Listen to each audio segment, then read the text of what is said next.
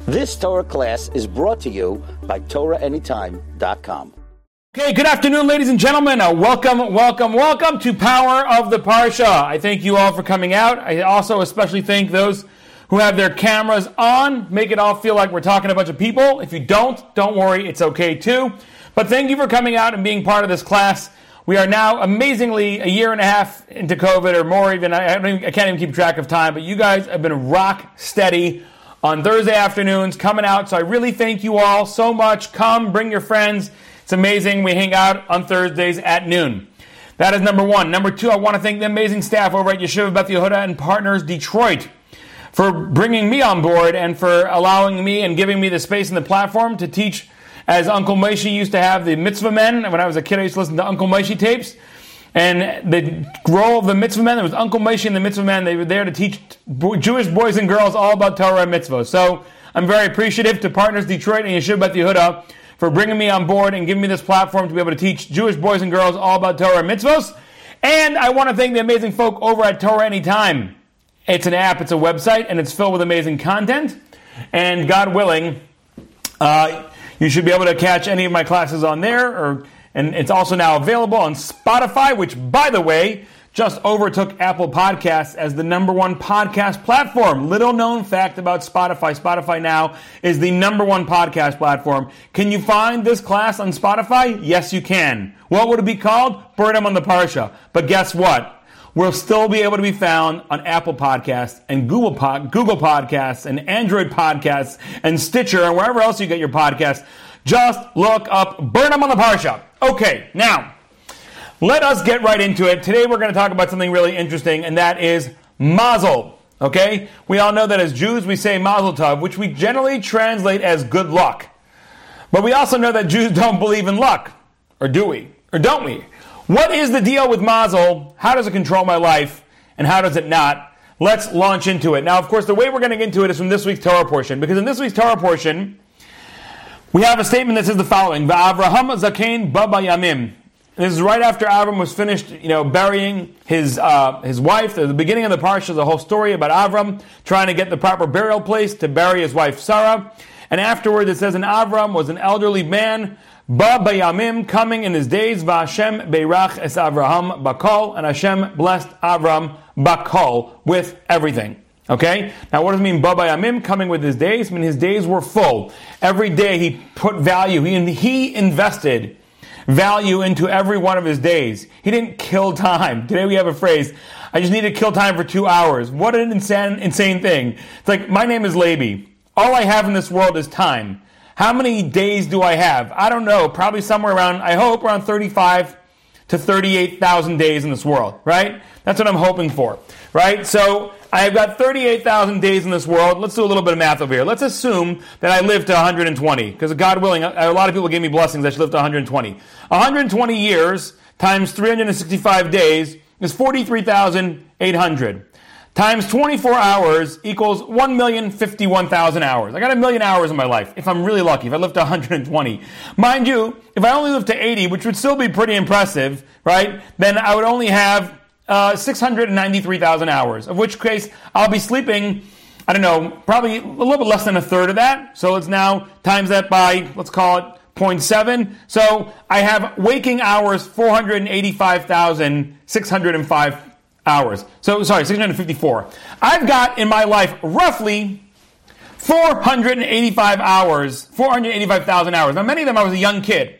I was young and dumb and not doing anything right probably, or not doing anything wrong also when I was really young, because I was just a kid. I wasn't responsible for myself. Then I became bar mitzvah. And at the age of bar mitzvah, I became responsible for doing mitzvahs. But we all know the sages tell us that your real responsibility kicks in at the age of 20. Also, by the way, related to this week's parsha, because this week's parsha says that Sarah was 127 years old. And we say when she was 100, she was innocent like she was 20. When she was 20, she was beautiful like she was 7.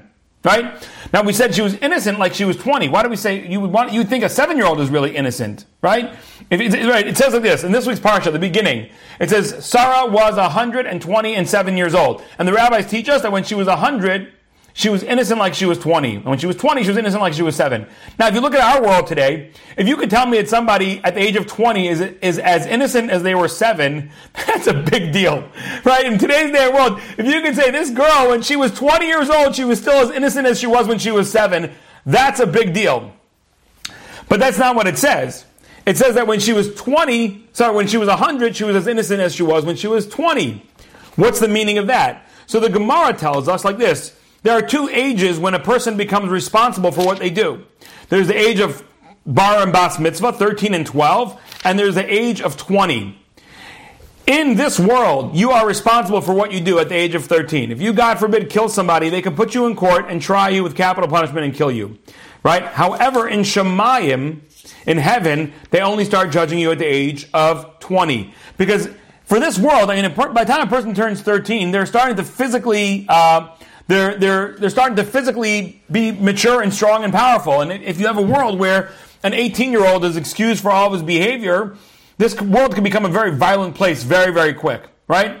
So that's why in this world, as soon as you turn 13, as your body physically starts to mature, you become responsible in this world. But in heaven, they recognize that it takes a little while to sort yourself out. So they give you this incredible grace period in Shemayim until about the age of 20, until the age of 20, to work it out, which is fascinating, because really it means that Hashem understands the challenges of teenagehood, which is very, very gratifying for any teenager to hear. Hashem's with you. He got it. He knows you're going through a tough time, and there's a certain level of grace being given to you. Now, so therefore, when Sarah was 100 years old, she was as innocent at 20. That makes a lot of sense, because at the age of 20 is when she was perfectly innocent. Okay, so that is step number 1. But then step number 2 is that it says that when she was,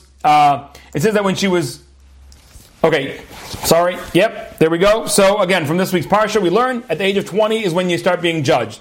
We're going back to how many hours I have in my life, okay? If I live 80 years. So I have 485,654 waking hours. However, let's minus off the first 20 years, which I'm not responsible for. So at the end of the day, listen to this. At the end of the day, how many hours do I have of my own personal responsibility from the age of 20 to the age of 80? Again, God willing, I should live to 120. But if I end up living an average lifespan here in America, which is actually going down now, because not just because of COVID, although because of COVID too, but also because of, unfortunately, our habits and our lifestyle choices. Anyway, so if I live to 80, God willing, again, I should live to 120, I would have 364,240 hours that I'm responsible for in this world. And I'm going to kill time? I'm just going to kill a couple hours? That's killing Levi. Levi's got so few hours as it goes. I only have 360,000 hours. I can't kill time. Avram was ba bayamim. Avram came with his days. Every single day had incredible, powerful value. Avram impregnated every one of his days filled with meaning and purpose. So when he was 175 years old, now he lived a lot longer than I will, right? He was 175 years, he was ba bayamim, he was coming in days. Okay, so he invested value in all of his days. But then it says the next thing. V'Hashem beirach es Avram bakol, and Hashem blessed Abraham bakol with everything. What does bakol mean? What does everything mean? Did Avram have a Maserati? Some people say a Maserati is not included in everything, but definitely he had an Apple Watch. so what exactly is this bakol? What was the everything that Avram had? Okay, so Rashi says the following. Rashi says bakol ola begematria ben, that the word bakol is the same numerical equivalence of as a son. Umachar shayolo ben hayatzarach la'asio isha. Hashem gave Avram a son, and from that he needed to be able to create a legacy. He needed to be able to create a lineage. He's getting to the end of his life. At the end of our lives, the most important thing we start thinking about is, what is my legacy? What am I leaving behind? So Avram is now getting old. He's got a son. He's got to marry her off. So this is the introduction to the story of him marrying off his son. However, the Ibn Ezra says the following. The Ibn Ezra is one of the early commentators. And then Ibn Ezra says, Berach as Avram bakol, Hashem blessed Avram with everything, Be'orach yamim, with a long life, Ve'osher, and wealth, Ve'kavod ubanim, and honor and children. So again, long life, wealth, honor, children. V'zu kol chemdas ha'adam. This is what everybody wants. Okay, so that is what it says. Now, that brings us to a very interesting conundrum into which we're going to launch our discussion of Mazal. There is a statement in Chazal, in the sages. The sages tell us the following, and the idea I'm going to share with you is from the Akedas Yitzchak. Okay, the Akedas Yitzchak was one of the latest of the early commentators. His real name was Reb Yitzchak ben Moshe Arama. He was a Spanish Rav and a Mechaber, and he wrote Sefers, Sfarim. He was at first the Rosh Yeshiva in the Yeshiva in Zamora, which is likely his birthplace in Spain. And then eventually he moved to Tarragona. And then later he was in Aragon. He was in a lot of different yeshivas, but eventually he was expelled with the Jews from Spain in 1492. He settled in Naples, which is in Italy. And then he died, unfortunately, at the age of 1994. In 1494, he died 2 years later at the tender young age of 74, which again, for those days, was a pretty long life. Okay, now, the ideas I'm about to share with you are ideas that we're going to talk about how Mazal works and Mazal does not work. Now, there is a statement in the sages say. It says, Banei Chayei Umazone, children, life, and mizone, and sustenance, and parnasa, and wealth. It says, what's the next one? I just lost my spot here. Hold on a second.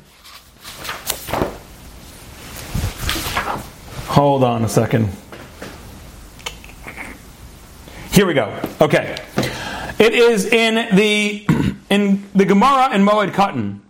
In the Talmudic, the Babylonian Talmud tractate Moed Katan, page 28a, Chavches Amud Aleph.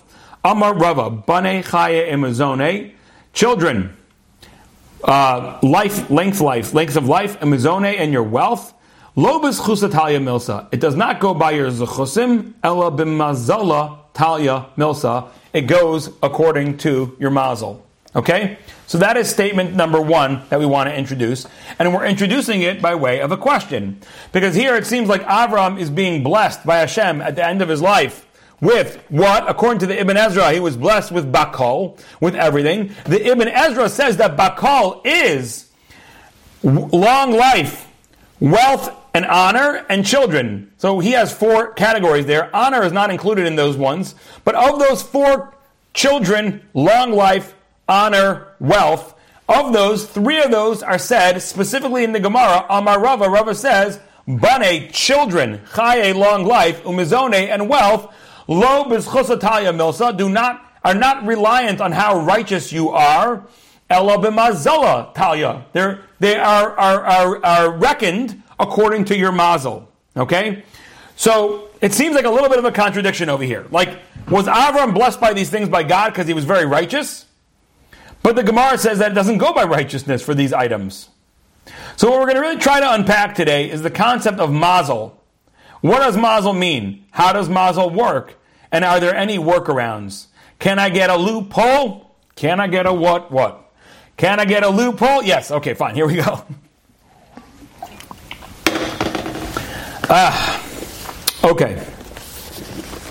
We're going to go through a bunch of sources first. Rav Chanina Bar Papa says something fascinating. In the Talmud, in Tractate Nida, page Tes Zayin Amud Beis, Babylonian Talmud, Tractate Nida, 16b. Darash Rav Chanina Bar Papa. By the way, and also, the ideas that I'm sharing today comes from the Akedas Yitzchak, however, brought down and elucidated by the incredible Rabbi Lopiansky. Rabbi Lopiansky is the Rosh Yeshiva of the Yeshiva in Spring Valley, and he is an incredible Rav. And he put together a sefer called Yesodei HaTorah, Rav Aaron Lopiansky, and he put together a sefer called Yesodei HaTorah, which is amazing, and for all the parshas, just brings down fundamental words, almost all from the Rishonim, the earlier commentators, a few from the Achronim. Okay, so Rav Chanina Bar Papa says in the Gemara in Tractate Nida, there's a certain malach, a certain angel, who's in charge of pregnancy. And his name is Lila, which means night. Okay? Now, that angel, says the Gemara, Notel tipa uma'amid elefnei HaKadosh Baruch Hu. He takes, when it's time for a pregnancy, he takes a drop of semen and brings it in front of HaKadosh Baruch Hu. Ve'omer lefanav, and he says, Ribono shel olam, tipa zu ma tehei aleha. What shall be the result of this child that will come out of this drop of seed? Gibor o cholosh. Will he be very powerful? Will he be a physically very powerful man? Or will he be a person with a weak constitution, right? There are certain people who are just born frail, weakly, always getting ill. And there are certain people who are just born robust, ruddy, never get sick a day in their lives. You know what I'm talking about, right? We all know different people, right? Is he going to be a powerful person or a weak person? Ashir o ani. Will he be a rich person or will he be a poor person? However, he says, Chacham o tipesh. Will he be a wise person? Will he have an IQ of 170? O tipesh. Or will he have an IQ of 80? However, continues the Gemara, V'ilu rasha o tzadik lo ka'amar. He never, that angel does not say to God, what will be the result of this seed? Will it be a rasha, a wicked person, or a tzaddik? Kid Rav Chanina, like the teaching of Rav Chanina, the Amar of Chanina, Hakol b'dei shamayim chutz miyira shamayim. Like Rav Chanina famously taught, all is in the hands of heaven, except for the fear of heaven. The fear of heaven is your moral choices, your moral determination, whether you're going to do the right thing or the wrong thing. That is not in the hands of God. That is the free will that God gives to you. Okay? So therefore, the person, the malach will ask all the different attributes of this seed that he's about to go and make into a pregnancy, because there's an angel. Now remember, by the way, just for the record, when we talk about angels, we're talking about spiritual forces in the world, right? Let's not imagine that there's an angel literally flapping its wings and hurrying to go up from the house where someone's about to become pregnant, and he's flapping his wings, and he comes up to God out of breath.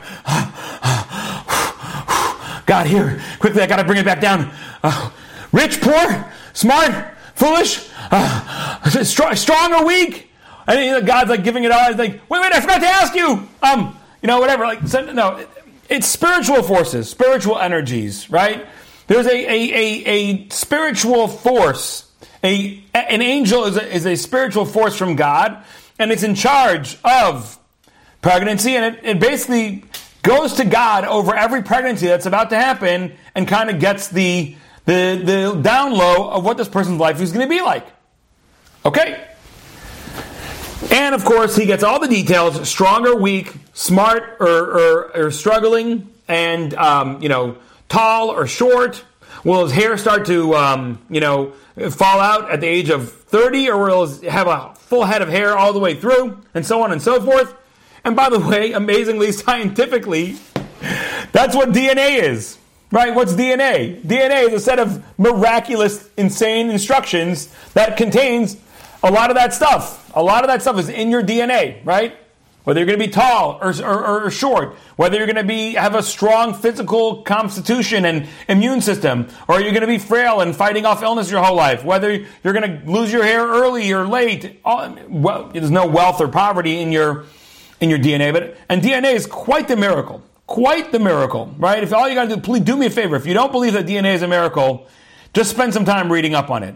Spend some time reading up about how you have basically 3 feet of double helixes squashed into a tiny, tiny, tiny microscopic dot, which is your nucleolus. And how those things, not only do they have, each one of them have many, many thousands and tens. Each one of those 23 towers has many tens of thousands of genes. But they also have, they read, it's like a crossword puzzle. The amazing thing, I don't know if you know this about your DNA, but your DNA is folded over itself many, many times, and obviously it's so tiny because you got to fit 3 feet of it, right, into this tiny, tiny, tiny little microscopic dot, But on top of that, it actually reads not just like this, it also reads up and down, because it folds over itself in very specific ways. I mean, the DNA is insanely miraculous. It's straight from God. Now, what it does not include in there is whether you're a tzaddik or a rasha. Okay. And we see similar statements like this as well. There's another Gemara in Sota, in Tractate Sota, page 2, right? Folio 2, side 2, Sota Beis Amud Beis. It says like this: Arba'am Yom Kodem Yitziras Avlad. 40 days before a child is born, Bas Kol Yotzes U'Machrezes, a voice comes out from heaven and says, this person, Bas Ploni Leploni, this person's Bashert is going to be this person. This house is going to be the house they're going to end up living in. This field is the field that they're going to own. Now, fascinatingly, by the way, it says field. In the olden days, 80 to 90% of people were involved in agriculture, and your most important thing was the field that you worked in. Today, fascinatingly, when you talk about different occupations, you say, what field do you work in? Right? So today, I believe that when the voice comes out from heaven and says what house you're going to live in and who your bashert is going to be, and it says what field it's going to be, I believe that today it's not referring to a field that I'm going to be working in, like in tilling and harvesting and reaping, because most of us don't work in any fields our entire life. But it's saying, what occupation? Are you going to be a teacher? Are you going to be a firefighter? Are you going to be an accountant? Are you going to be a plastics manufacturer, like so many of us? Okay, so that's kind of what goes on over there. And that also is an indication saying that your life is pretty locked in by the time you're born. Okay. But it gets even more. Now, so we've got a lot locked in before we're born already. But let's get more specific. Let's get a little bit more granular. Let's get more to what we call Mazal. What is the concept of Mazal? The concept of Mazal is like this. God is awesome.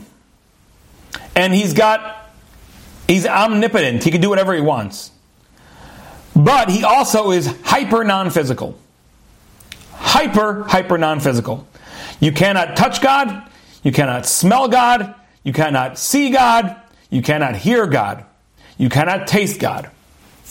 He is hyper non-physical. As a matter of fact, one of our absolute animamins, one of our absolute statements of faith is that we have to believe that there is no physicality to God. But amazingly, this incredibly non-physical being somehow creates a world that's filled with physical stuff. Trees, flowers, video cameras, coffee, wine, armadillos, shangalulus. You guys know what a shangalulu is? It's a very, very big and long centipede native to South Africa. Right? Really cool. Shangalulu. Okay? All kinds of things. There's all kinds of creatures. There's many, many millions of species out there. And aquatic species and land species and insects. I mean, it's amazing. How great are your works, Hashem? Everything you made is with such brilliance. How many species of flora and fauna? How many species of trees? How many species of flowers? How many species of predatory flowers that eat protein? It's amazing. It's amazing, right? Most flowers just eat sunlight, but there's some that say, I want to eat some bugs too. They were bothering me. They just close on them, Venus flytraps and mud pots and all kinds of things like that. There's so much amazingness in the world. And then all over the world. Do you know that every minute the sun consumes like 600 billion tons of matter and turns it into blazing heat and light and plasma so you can get your sunlight when you wake up in the morning? There's craziness going on out there. Craziness. So how do you get from this incredibly non-physical being all the stuff? The wheat and the soybeans and the steers and the lamb and the trees and the sequoias and the date palms. How do you get there? So God sets up the mazalos. The mazalos are heavenly bodies, heavenly constellations. And those heavenly constellations pour down different mixtures of energy into the world. So imagine when we talk about different mazalos, it's like we're talking about different colors. Okay? So for example, people can be born under a particular mazal. Let's say, for example, you're born under the mazal of Ma'adim. Ma'adim is Mars. Okay? So there are different celestial bodies that have different times and different powers in the heavens. Okay? If you're born under, the Gemara says, by the way, this is not me saying this. This is the Gemara that says that if you're born under the Mazal of Ma'adim, if you're born under the Mazal of Mars, you're going to be a blood spiller, okay? You're going to be a blood spiller because that Mazal is red, right? You're going to be an angry person, easy to anger. I see red, right? Because you were born under a Mazal. Let's imagine its color is mostly red. So your painting, the painting that created you, and by the way, there's ascending Mazals and there's descending Mazals, right? There's all, as a matter of fact, just like last week, we were talking about this stuff in the Daf Yomi just this past couple week and a half. We've been talking about this concept of like different Mazals in the heaven, and some are ascending and some are descending at the same times. Different ones have different powers at different times of the day. So the way God sets up the world is, God's like, I'm super non-physical, but I want you to all have a lot of physical stuff, so I'm going to send it down through all these sort of channels to the world. And those channels are going to have different, call it colors, and based on what the final color of your exact channel, when you're born, for example. When you are born, now we don't exactly know, even those who know astronomy and astrology, and back in the day, by the way, people really understood it way better than we understand it today, right? When people ask, do Jews believe in astrology? So the answer is yes and no, i.e., yes, we believe there's something to it. We believe there's something to it. We don't believe you're locked into it, but we believe there's something to it. Now, of course, when you open up your newspaper and it says, Scorpios today will find an experience that surprises and might even delight them. Okay, I'm a Scorpio, right? So, does that mean that today I'm going to have an experience that surprises and might even delight me? I would say that's probably true for 99.9% of days, right? So, on one hand, that's like obviously gibberish. I can tell you also, though, that one time we were in England on a trip with partners, and we met with a rabbi who was like this brilliant rabbi who understood like what mazals are what. And we like took turns. He gave us a speech and we were like enthralled. He ended up coming back to the hotel that we were staying in, and he kind of stayed in the lobby, and people sat down and met with him. And he was just telling everybody like crazy stuff about them based on when their mazal was. Like he really understood the mazalos. It was wild evening. So basically the way it works is that, again, Hashem being super non-physical, wanting to send down all sorts of physical stuff and physical energies into the world, uses a complex system of tubes, like pneumatic tubes. But each one of those tubes has its own color and its own attitude and perspective. And depending what your makeup is, how much percentage you got from this tube and what you got from that tube will depend on whether you are strong or weak, rich or poor, wise or struggling in the wisdom department. So there's something real to that. When we wish parents Mazel Tov, what we're saying is, we're giving you a blessing that your child should have been under and should always be under the right combination of pneumatic tubes, and the blessing that comes raining down on his head is of the good kind. When a couple gets married, it should be with Mazel Tov. It should be with good mazel. It should be with good flow. The word mazel comes from the word yizal. Yizal means to flow. So again, it means that this couple should always be walking under the proper, their marriage should have started out under just a great combination of mazel tubes. And all the pneumatic tubes coming down that day were like positive energies and good and kind and wealthy and successful and medically strong. Because the Gemara is telling us that Hashem set up these rules, and these rules do govern the world. And there is something real to astrology. And that's why we say to people, Mazel Tov. And of course, you probably know people who have good mazel, and you probably know people who are what we call a shlomazel. Right? A person who has good mazel, there are people who just life seems to work out okay for them. Unfortunately, I was just at a Shiva home, and they were talking about somebody who life just seemed to shine on. And they were giving me all these different examples. And life really, Baruch Hashem, he was the kind of person who really just had a lot of blessing in his life. Like almost a little bit of a Midas touch. And then unfortunately he passed away.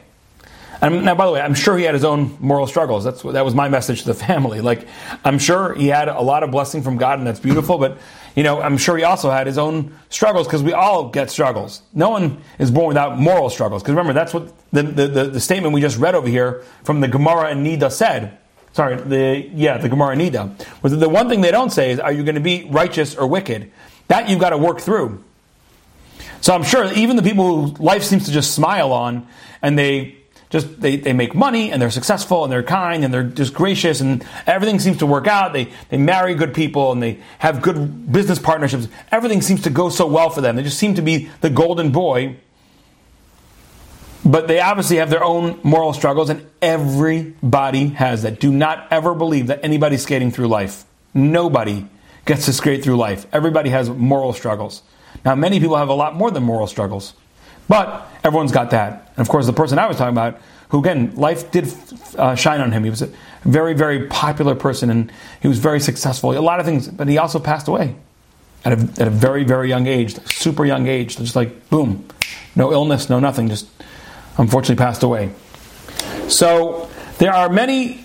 Mazal controls a lot. And we say that a person should have Mazal Tov. They should be under the good flow. They should be under the right pneumatic tubes. The energies coming to God from them should be filtered through tubes that are just always happy, calm, beautiful. Okay? So the Gemara itself talks about, but the Gemara there doesn't only talk about the Mars. It does say that if you are from if you are born under the Mazal of Mars, that you are going to have, you're going to be a blood hungry kind of person. But it says a few other things. It says if you're born under the Mazal of Tzedek, which is Saturn, he will be Yehei Gever Tzadkan. You're going to be a person who's looking to always find justice. You always want things to go just right. And it goes through the various Venus and Saturn and Jupiter. It goes through the various planets and talks about what people's personalities are going to be based on where they were born. Okay. Now, so far so good, right? We're getting a little feel for what Mazal is. The problem is, number one, a lot of times some of those details are going to have an effect on your ability to be a tzaddik. Okay? For example, it says, the Gemara says, the Mishnah says in Pirkei Avos, Ein bor yirei chet. A person who's an ignoramus cannot be fearing of God. V'lo am haaretz chassid. And not a person who's a unlearned man can become a righteous person. Now, obviously wealth does not make a person righteous in any way, shape, or form. That's for sure not. However, often, if a person is beset by financial difficulties, they have a very hard time spending the time to be able to invest in their own spirituality. Right? So many times when there's financial struggles in a home, it almost it clouds over everything and it colors everything, and it's so hard to be working on yourself.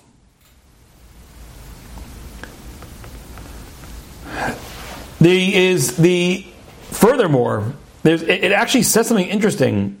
I got to find the source. Hold on a second.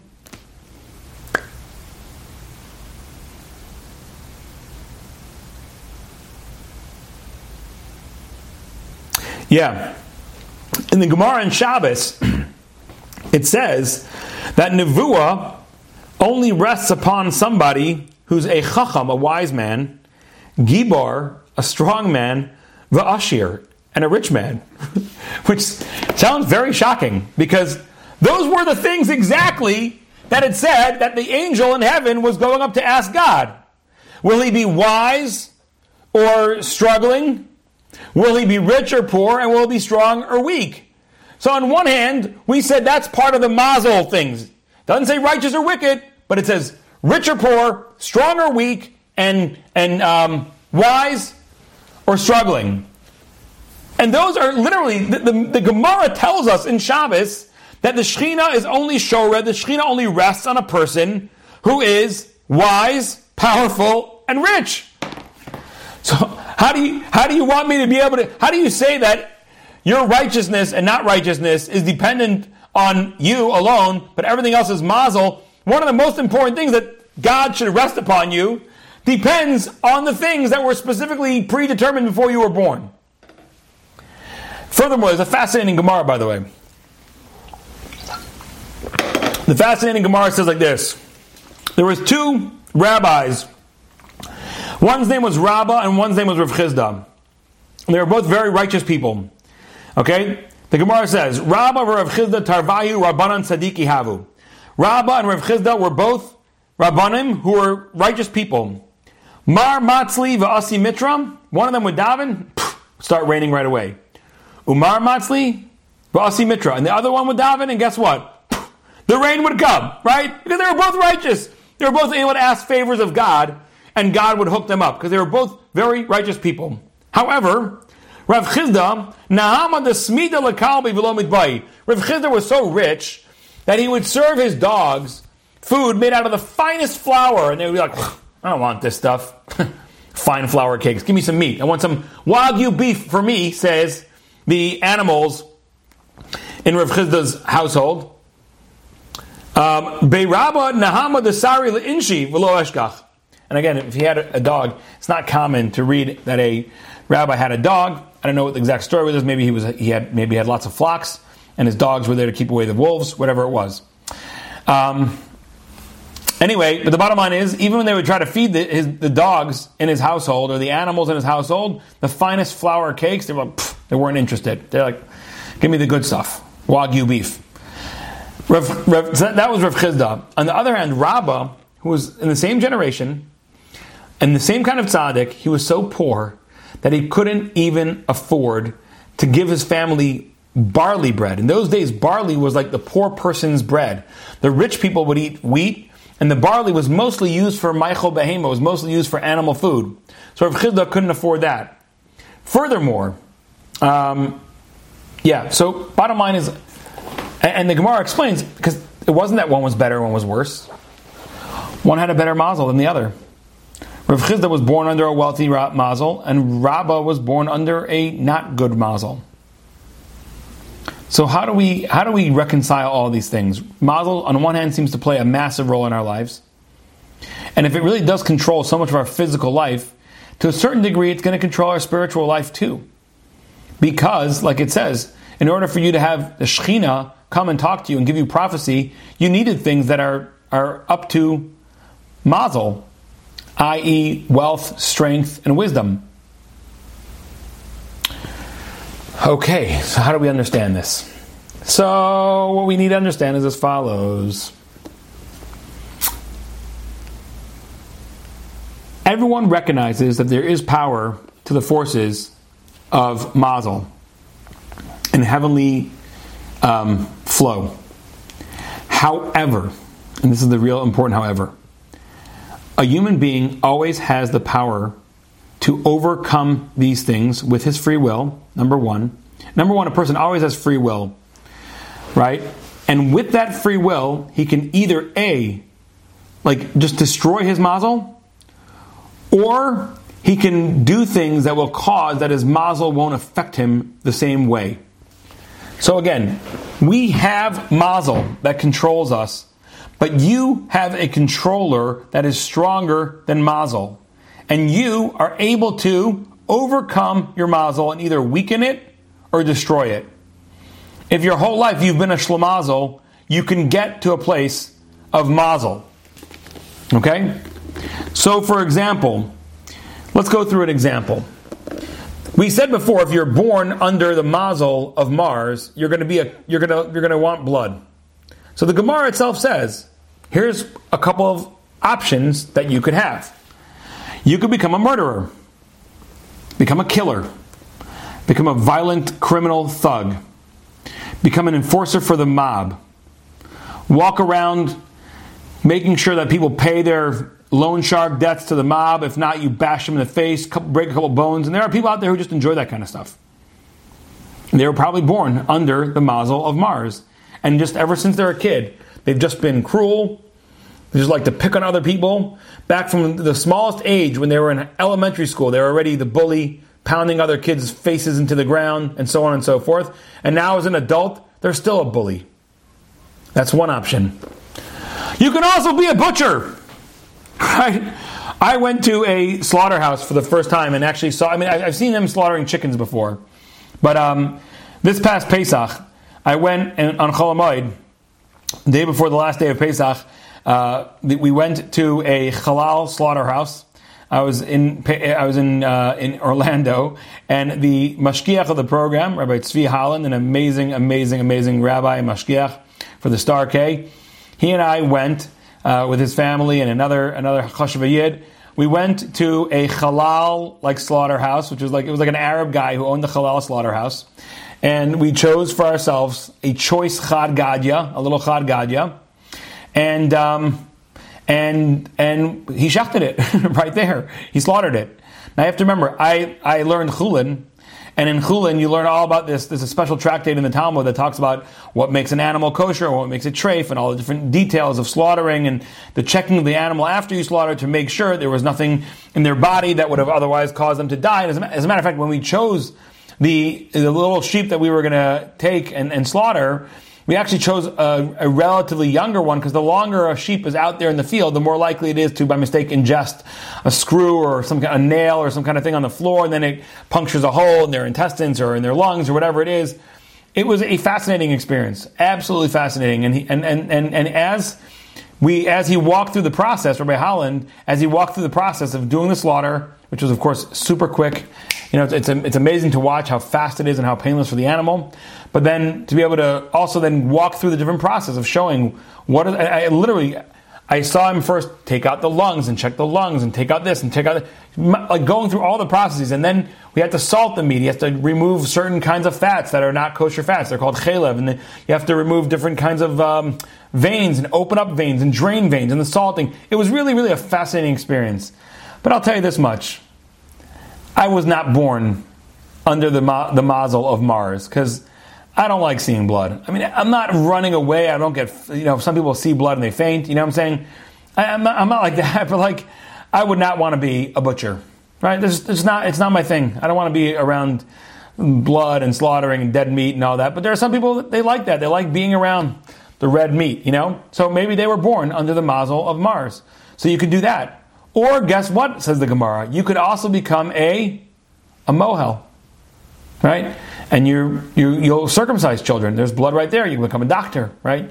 You can become a surgeon. There's a lot of different things that you could do if you're born with the bloodlust, so to speak. So again, you could either become a murderer, killer, violent thug. You could become a surgeon. You could become a shochet, or you could become even a bris milah. So some of them is taking your mazal's energies and just lessening them. They shouldn't be a negative effect. You just become a shochet or whatever. And some are actually turning into a very holy and spiritual thing where you become a mohel. And you use it to bring children into the covenant of God, which is an amazing thing. So there is a certain effect to what you do with your mazal. Now, by the way, Rabbah himself, who was the person who we just read about, who was very, very poor, he himself said that he was born under the Mazal of Mars. And so was, guess what? David HaMelech, King David. And that's why he became an amazing warrior, and he fought battles, and he conquered Eretz Yisrael and kingdoms. He beat Goliath. He was born under the right Mazal for that. Now, of course, that wasn't the right Mazal to build the Beis HaMikdash, because he was too much blood on his hands, and he wasn't allowed to build the Beis HaMikdash. But he was really good at fighting battles for the Jewish people and beating back our oppressors. Now, by the way, so Rabbah, as a rabbi, so Rabbah said, I was born under the Mazal of Mars, and he said, his friend Abaye says to him, it makes sense because you are on the court over here, and in those days the court would sometimes administer lashes and punishments. So this is we see that you can take your mazel and use it in ways that won't hurt you, that will use it to the benefit of yourself or sometimes to the benefit of mankind. Now, but there's even more than that. There's a level where you can just get above your mazel altogether and destroy your mazel. Whatever your mazel had in store for you, you could blow it away. I'll tell you why. Remember, what did we say? There's 3 things that are in the hands of mazel. Bane, Chayei, Mizone. Children, life, and sustenance. There's also a Gemara, though, that says, and where's this Gemara? Hold on a second. The Gemara in Tainus, Daf Beis Amud Aleph, the first page, the first folio of Tainus. We always start with page 2, right? No one's ever beginning from the real beginning of knowledge. We all start with something. And the Gemara in Tainus says there were 3 keys that Hashem did not give over to the hands of a shaliach, of a messenger. And what are those? Chaya, Banim, and Parnasa. Again, the exact same 3 things. Children, life, and Parnasa. Which means that at the end of the day, God holds those keys, and you can come to God, and if you do, you can overturn your mazel. For example, Avraham and Sarah. Sarah was not able to have children. Neither was Avraham. Avram was looking at heavens and saying, look, I'm very good at understanding the constellations. I know how to read the flow signals. Right? I know how to read the flow. And the flow is, I cannot give birth to children. And with Sarah, my wife. And Hashem said, come here. Hashem took him outside and he said, look at the heavens and get above the stars. Stop looking at the stars. Stop looking at the daily, astrology in your paper. And then say, oh wow, today I'm a Scorpio and it said something has to happen to me that's going to be bad. Oh no, something's going to be bad happening to me today. Get out of your astrology, Hashem says. You're a Yid, you're my child. You have the ability to get a hold. At the end of the day, those 3 things that are in the hands of Mazal, right? Bane, Chayim, Mizone, Lobez, Chusa, Talia, Milsa. The 3 things that we said, children, life, and wealth, which are not dependent on your zechus, but are dependent on your mazel, those 3 things, Hashem says, I never let go of the keys, I still have the keys. Come to me, and I'll get you out of there. You're not supposed to have a child with Sarah. The stars say that. Guess what? I'm still holding that key. Come to me, and you can get above that key. Come to me, and you can get around this. Now, of course, you're saying, if that's the case, why was Rabbah so poor? Right? Rabbah was so poor. We said Rav Chizda and Rabbah. Rav Chizda would have the finest flour for his animals in his household, and they were like, pfft. And Rabbah couldn't even get barley for his household. He couldn't even get barley to feed them. They were so hungry. The answer is, I don't know what Rabbah's mazel was. It was probably way worse in the beginning. And because he was such a great rabbi, he was able to at least get something and stay alive. There are people out there in those days, people died of starvation all the time. He was able to keep his family alive. Baruch Hashem. So the bottom line is, what we learn from this parsha is, we learn, when it says Hashem blessed Avraham bakol. Hashem blessed Avraham with everything. And we said everything, what was the 3 things that Hashem blessed, the 4 things that the Ibn Ezra said Hashem blessed Avraham with was children, which of course at the end of his life he had an additional 6 children. Besides Yishmael and Yitzchak, he had 6 more children with Keturah. Hashem gave him children, Hashem gave him wealth, Hashem gave him honor, and Hashem gave him long days. Right? Those are the things that may be, yes, they're tied to Mazal. But we are not tied to Mazal. Wealth and wisdom, length of life, strength, these things are tied to Mazal. But we're not tied to Mazal. We're tied to God. And the more we tie ourselves to God, the more we can get above and beyond whatever limitations we have based on our Mazal. So we have this incredible koach, we have this incredible energy and strength, Baruch Hashem, that is part of who we are. Most of the world is controlled by Mazal, and indeed we are controlled by Mazal too, as the default. And that's why we say Mazel Tov. We wish people Mazel Tov, that they should be under the right flow. They should be under the right pneumatic tubes. We wish people Mazel Tov because great people also are under the flow. However, we, especially Ein Mazel Yisrael, especially the Jewish people, because God at the end of the day holds the keys for the same things that Mazal holds the keys for, we have a workaround. We have a loophole. Go to God directly. Develop your relationship with Him, and you can actually turn around your Mazal. I want to tell you an amazing story about somebody who turned around his Mazal. This is a wild, wild, wild story. Okay? And this is mamash an example of somebody who turned around his Mazal. What's the story? So like this. There was a great rabbi who's known as the Chemdas Shlomo. Okay? He was a I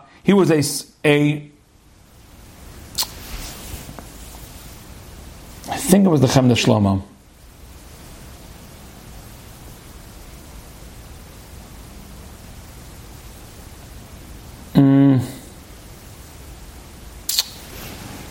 No. Maybe it's not. Okay. I'll tell you the story about the rabbi, and I can't remember who the rabbi is. I thought it was the Chemdas Shlomo, but anyway, I think one of the things that has to do with Mazal is ability to remember things, and I was under the wrong pneumatic tube when that was being handed out. when they were handing out with memory, I was busy running over to the other tube. You know what I'm saying? Anyway, all right. So, this great rabbi, he blossomed later in life. Meaning, early in his life, there's certain rabbis that you say, like the Vilna Gaon, by the time he was 7 years old, he was already giving drushas in yeshiva. Like they say this about the Vilna Gaon, that when he was like 7 years old, he was so brilliant that by the time he was 7 years old, he was giving classes. Like at one point, like he was giving a class, and then like something happened, like he ran outside to go play with his friends, and then he came back in to finish his class. Like, I mean, he was still a child. He was 7 years old. But he was so brilliant, he was ready to give a class. So there are definitely rabbis who we have these kind of stories, like these amazing stories about how they were so brilliant. But you have many rabbis who are not like that. And one of them was this rabbi, who we're going to call Rabbi X right now. And Rabbi X was actually, unfortunately, he was not blessed with a very high IQ. And he struggled mightily. He just couldn't understand Torah. He would sit in yeshiva, and there would be a shir, and the rabbi would give the shir, and everyone would listen, they would go over it afterwards, they would go home. He would still be sitting there for the next 2 hours trying to make heads and tails of it. He had taken notes, and he just couldn't figure it out. And he wanted so badly to be a Torah scholar, but he just was not a chacham. Remember, one of the questions they ask when a person's born, that angel that's in charge of of pregnancy, who's called Lila, one of the questions they ask is, this person going to be a smart person or not? And this great rabbi was just simply not a smart person.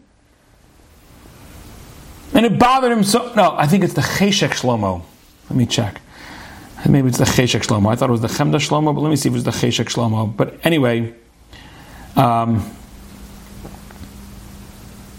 maybe not. Okay, no. So, this great rabbi just didn't have the ability. And then later he ended up writing books, Sfarim, that not only were considered to be from the most brilliant books of his time, but they showed an incredible depth. And this rabbi was a Sephardic rabbi. He was in the Sephardic world. And these rabbis I'm looking up like lived in Vilna or whatever, so it's not the right ones. Anyway, but this rabbi, and he wrote these books that are like, they just show an incredible brilliance, but also there's like a brilliance where your knowledge goes so deep, but also a breadth of knowledge. He knows like everything. He's quoting everything in his farm, like as if he just knows everything, like this. So someone asked him, like, what's your story? Like, I remember you when we were in yeshiva together, and you were a young man, and you were like 5 years married already, and I was in yeshiva with you, and you just... No one came to you to ask any questions. No one came to you to say, hey, can you explain what we learned today in Shir? You weren't that guy. And now you've written these books. They're brilliant. She said, let me tell you a story. Listen to this incredible story. He said there was a really bad man in town who had a fight with the rabbi of my yeshiva. And he wanted to discredit the rabbi.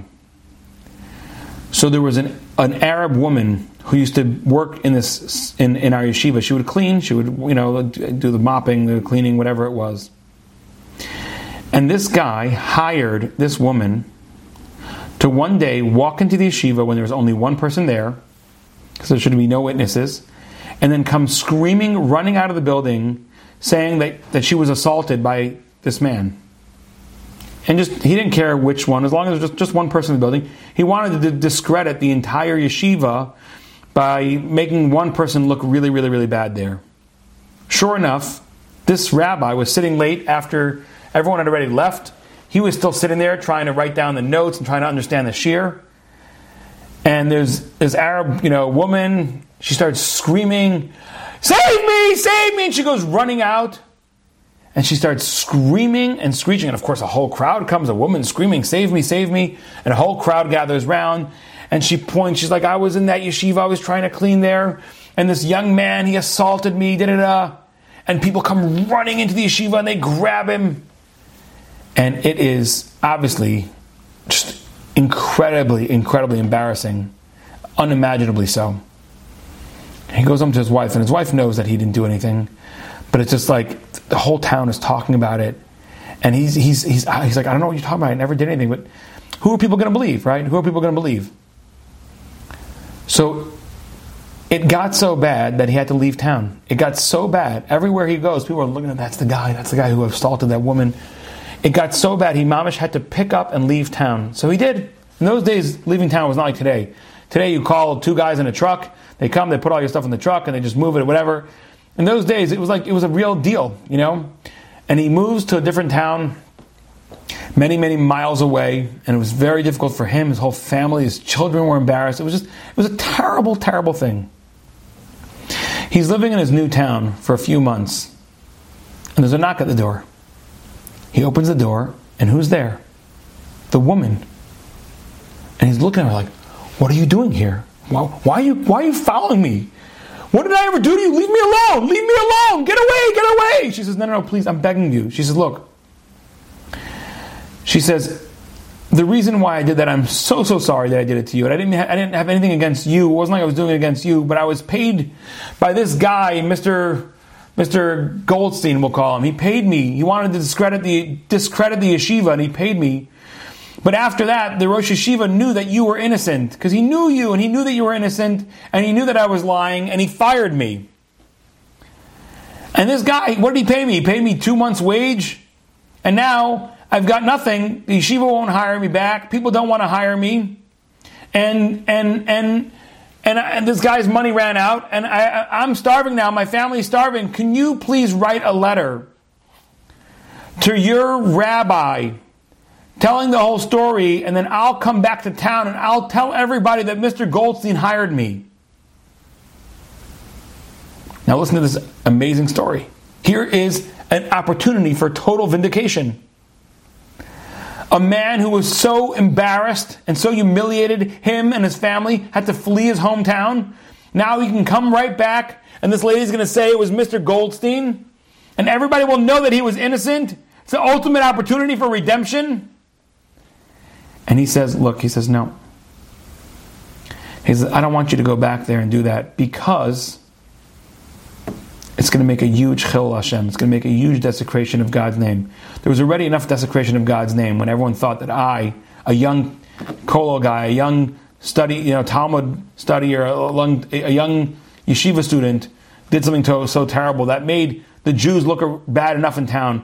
If you come back now and tell everybody that Mr. Goldstein paid you to lie, now it's going to make him look so bad, and everyone's going to look bad at the Jews again. I don't want that to happen anymore. So I will write you a letter asking the rabbi of my yeshiva to give you the job back and explain that you're sorry and say that I forgive you. But I don't want to go back, and I don't want Mr. Goldstein being dragged through the mud, because ultimately Mr. Goldstein is a child of God. Mr. Goldstein is a Jew. And when Jews do bad things, it reflects poorly on all of us Jews and it reflects poorly on heaven. So thanks, but I'll give you the letter. I'll forgive you, but I don't want you to do that." Imagine the sacrifice that he did for God. Just to save God's name, that God's name shouldn't be dragged through the muck again, that one of his children, Mr. Goldstein, did something so horrible to hire somebody to frame another one of his brethren. He said, "The day after that story happened, I came into yeshiva, and it was like my mind was just opened up. Wherever there was darkness and density, wherever I couldn't understand in the past, and I would struggle to understand, and I would fight to understand, and it was so hard for me, and I couldn't learn, it was just dark and dense and foggy. Now it was like the everything was just blown open. The windows of heavenly wisdom were opened up. And I was able to understand and I was able to retain. And I just started gobbling up, vacuuming up Torah Hashem, and just ideas came to me and wisdom. It was amazing. And he wrote all these books, which to this very day are from the most amazing, brilliant books. When his fathers dropped, when he was about to be impregnated, when he was about to become born, the Malach came to Hashem and said, this great rabbi, is he going to be wise or is he going to struggle? And God said, I'm sorry, he's going to struggle. But yet Hashem says, I hold on to the keys. I hold on to the keys. And because of what he did, because of his struggle, that he struggled for me, I'm going to break open the bonds of wisdom and just shower it upon him. Is there Mazal? Absolutely. Are there people who are born under a good Mazal and life flows easily for them? Yes. Are there people who are born under a bad Mazal and they just can't seem to catch a break? Yes. Do we have an ability to get beyond that? Absolutely. The same things that are controlled by Mazal are controlled by Hashem too. And you get closer to Hashem and you sacrifice for Him and you connect with Him on the highest level. V'Hashem beirach es Avram bakol. And Hashem blesses Avram at the end of his life, bakol, with everything.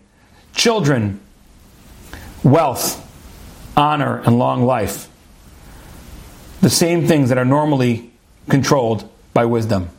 By Mazal. So may we all work as hard as we can to get closer to Hashem. The more we believe that we can control, that we can get above our Mazal by connecting to Hashem, the more we connect to Hashem, the closer we get to Him, the closer we get to improving our Mazal and making our life infinitely better. May God give us all the strength and the wisdom to do it, to fight the good fight, to get closer to Hashem, to build that relationship with Him, and then we get to be in His hands and no longer in the hands of the pneumatic tubes we call Mazal. Thank you all so much for coming. Thank you for listening. And thank you for being awesome. I look forward to seeing you next week. You've just experienced another Torah class brought to you by TorahAnytime.com.